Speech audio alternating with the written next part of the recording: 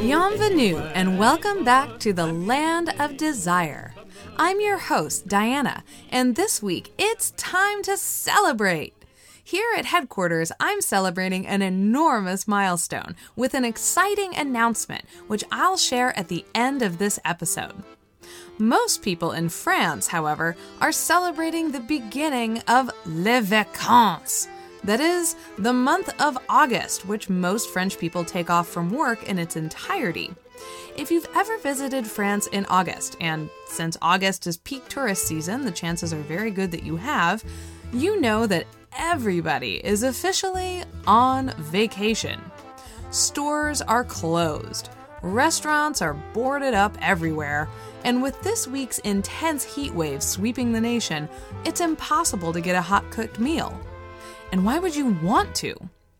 So this week, let's enjoy taking it easy, getting out of the hot, stuffy kitchen and away from the intimidating dishes of French haute cuisine to enjoy a more simple, laid-back kind of French tradition, the picnic. If you are lucky enough to have lived in Paris as a young man, then wherever you go for the rest of your life, it stays with you, for Paris is a movable feast. When Ernest Hemingway first penned these words, he probably had something a bit more metaphorical in mind, but he nailed one of the quintessential French traditions, a meal that moves. The term le pique-nique made its official debut in a French dictionary in 1629. We aren't 100% sure what the term means, but piquer means to pick, that is, to pick at one's food. Whatever the word's origins may have been, by 1629 the French understood that the word picnic had a specific meaning, but not, it turns out, the meaning that we give the word picnic today. In fact, what the French would call a picnic in the 17th century, we would call a potluck. The most important quality of a 17th century picnic was that everybody brings their own share of food to the meal. You didn't necessarily have to be outdoors to enjoy a picnic. You just had to bring enough to share with the class. Now, French kings and noblemen had definitely been eating outside since the 14th century, when they'd enjoy a good feast in the middle of a hunting trip. They just didn't consider the outdoor dining to be the same thing as a picnic. During those early hunting feasts, everybody would have been munching on hams and meat pies, the kind of things you can bring along in the saddlebags, rather than any kind of elaborate feast. During a pique-nique, there wasn't necessarily a set menu. A picnic might be indoors. It might even be at a restaurant. Remember, back then, a pique-nique was a meal that everyone contributed to in one way or another. For those of you who are more used to the modern notion of a picnic, you might be envisioning a bunch of French dukes and duchesses gathering together with deviled eggs and potato salad. But of course, if there's one thing you can count on from the French nobility, it's that they're going to find a way to make things over the top. Over the next 100 years, the meaning of a picnic shifted, but not too much. It was still strictly reserved for aristocrats, and these meals were still often indoors. The picnic had less to do with where you were eating than who you were eating with. Picnics were activities run out of fashionable salons and cabarets. Nevertheless, even if they didn't call it a picnic yet, fancy French aristocrats were still happy to dine al fresco, and they really loved to be painted doing so. The great Baroque artist Jean-Antoine Watteau painted approximately 1 billion paintings of rich people dining outdoors during this time. But don't go thinking that just because everyone's outdoors, that this is some simple rustic pastime. This is still, after all, 18th century France. French nobility would simply ask the servants to lug enormous heavy furniture outdoors and run the food from the kitchens to some lawn half a mile away, sprinting to make sure it arrives before the soup gets cold. Most importantly, you must dine only on a perfect white tablecloth, hard enough to keep clean in 2017 and definitely a signifier of one's great wealth and retinue of servants in 18th century France. But, as with most forms of royal excess, the luxurious nature of picnics fell away after the French Revolution. Instead, once the lands of newly beheaded noblemen were given over to the French people, casual, everyday picnicking became a popular way to spend one's afternoon. As Jean-Jacques Rousseau wrote in his classic novel, Émile, "The turf will be our chairs and table, the banks of the stream our sideboard, and our dessert is hanging on the trees." In the great Fête de la Fédération, in the middle of the French Revolution, Paris celebrated with an enormous picnic in the Bois de Boulogne, in which more than 20,000 picnickers ate, drank, and were merry. By the end of the 18th century, the great French food writer Brillat-Savarin wrote affectionately of the humble delights of the picnic. "I have hunted in the center of France and in the very depths of the countryside. I have seen at the resting places carriage loads of women of radiant beauty, and others mounted on a modest donkey, such as composes the fortunes of the people of Montmorency. I have seen them first laugh at the inconveniences of the mode of transportation, and then spread on the lawn a turkey with transparent jelly and a salad ready prepared. I have seen them dance around a fire lighted for the occasion, and have participated in the pleasures of this gypsy sport. I am sure so much attraction with so little luxury is never met with elsewhere." Just because the public adopted the picnic, it didn't mean that the rich and famous resisted the allure of dining al fresco. In 1804, on the island of St. Helena, the exiled Napoleon Bonaparte visited an English-speaking neighbor, William Doveton. Together, the two men and their servants dined outdoors, feasting on meat pies, cold turkey, salads, oranges, coffee, champagne, and Napoleon's personal favorite, almonds. They whiled away the hours chatting in French and English and picking at the dishes before them, enjoying the tranquility of the waves and the joy of one another's company. 8 months later, the deposed dictator passed away. Napoleon Bonaparte's last social outing was a picnic. By the 1860s, French artists looking to rebel against the establishment began treating the picnic as a symbol for everything new and exciting in art. First, picnics were the opposite of everything that traditional French art stood for. Nobody ever painted Louis XIV at a picnic on the lawn in Versailles, and there aren't any picnics in the Bible or ancient mythology, unless, I guess, if you count Eve snacking on that apple in the Garden of Eden. Second, since picnics now took place outdoors, they were the perfect opportunity for those daring young artists who wanted to play around with light and shadow and wind and all the fleeting moments which make up an impression. Finally, everybody loves picnics, and if you're a starving artist painting charming family picnics, by golly, somebody may just go ahead and buy one of your canvases.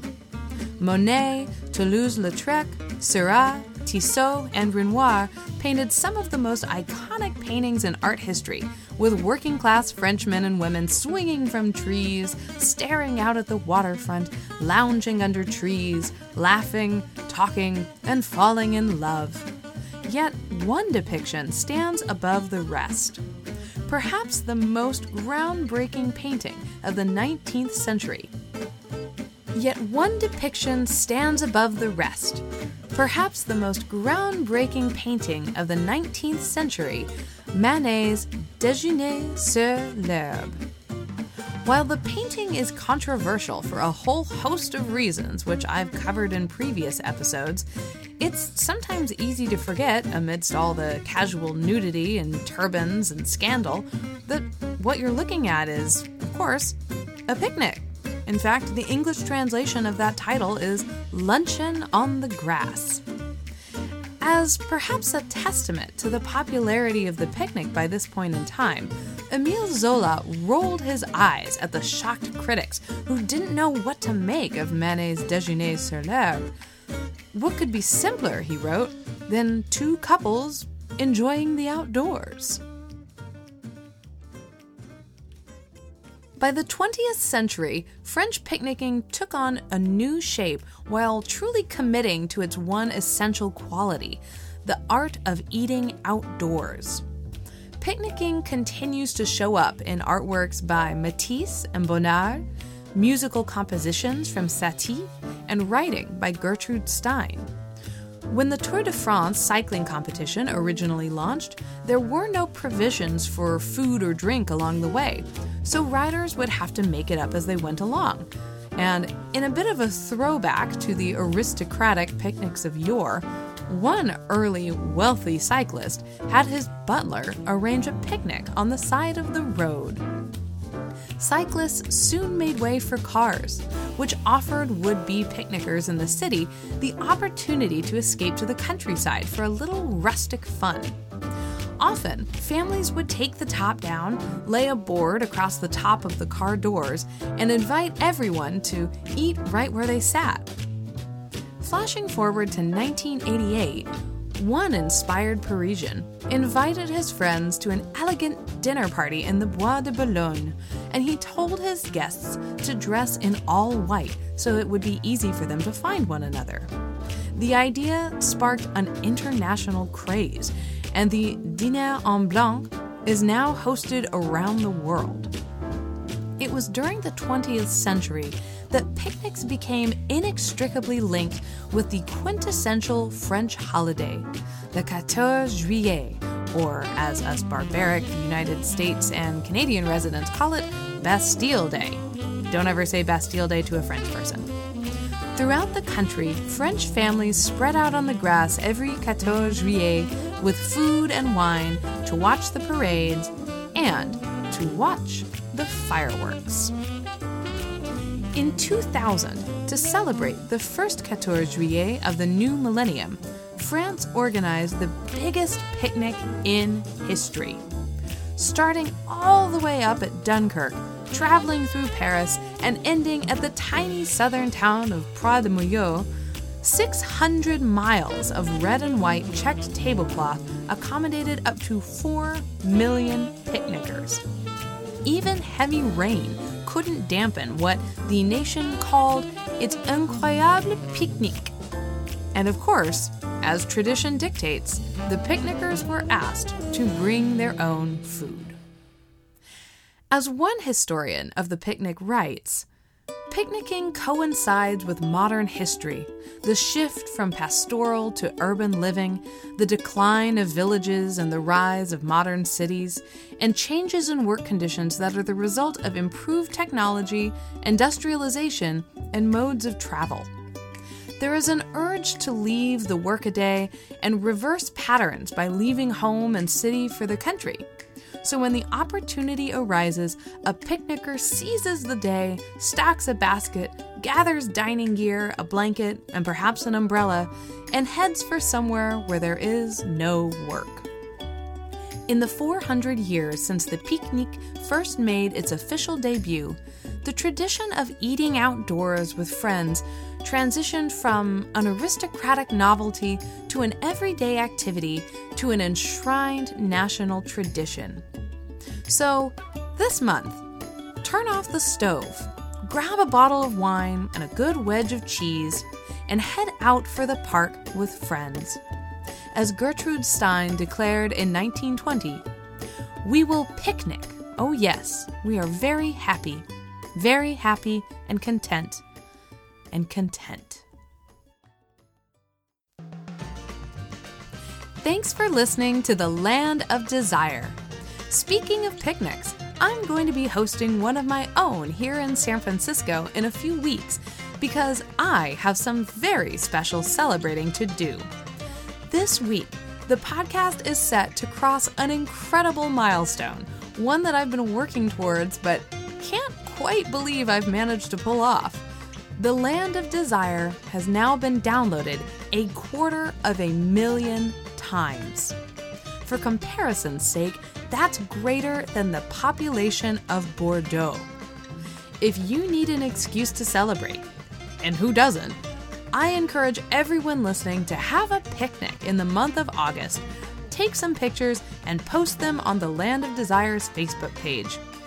Bonus points if you tell us everything you ate, because I need menu ideas.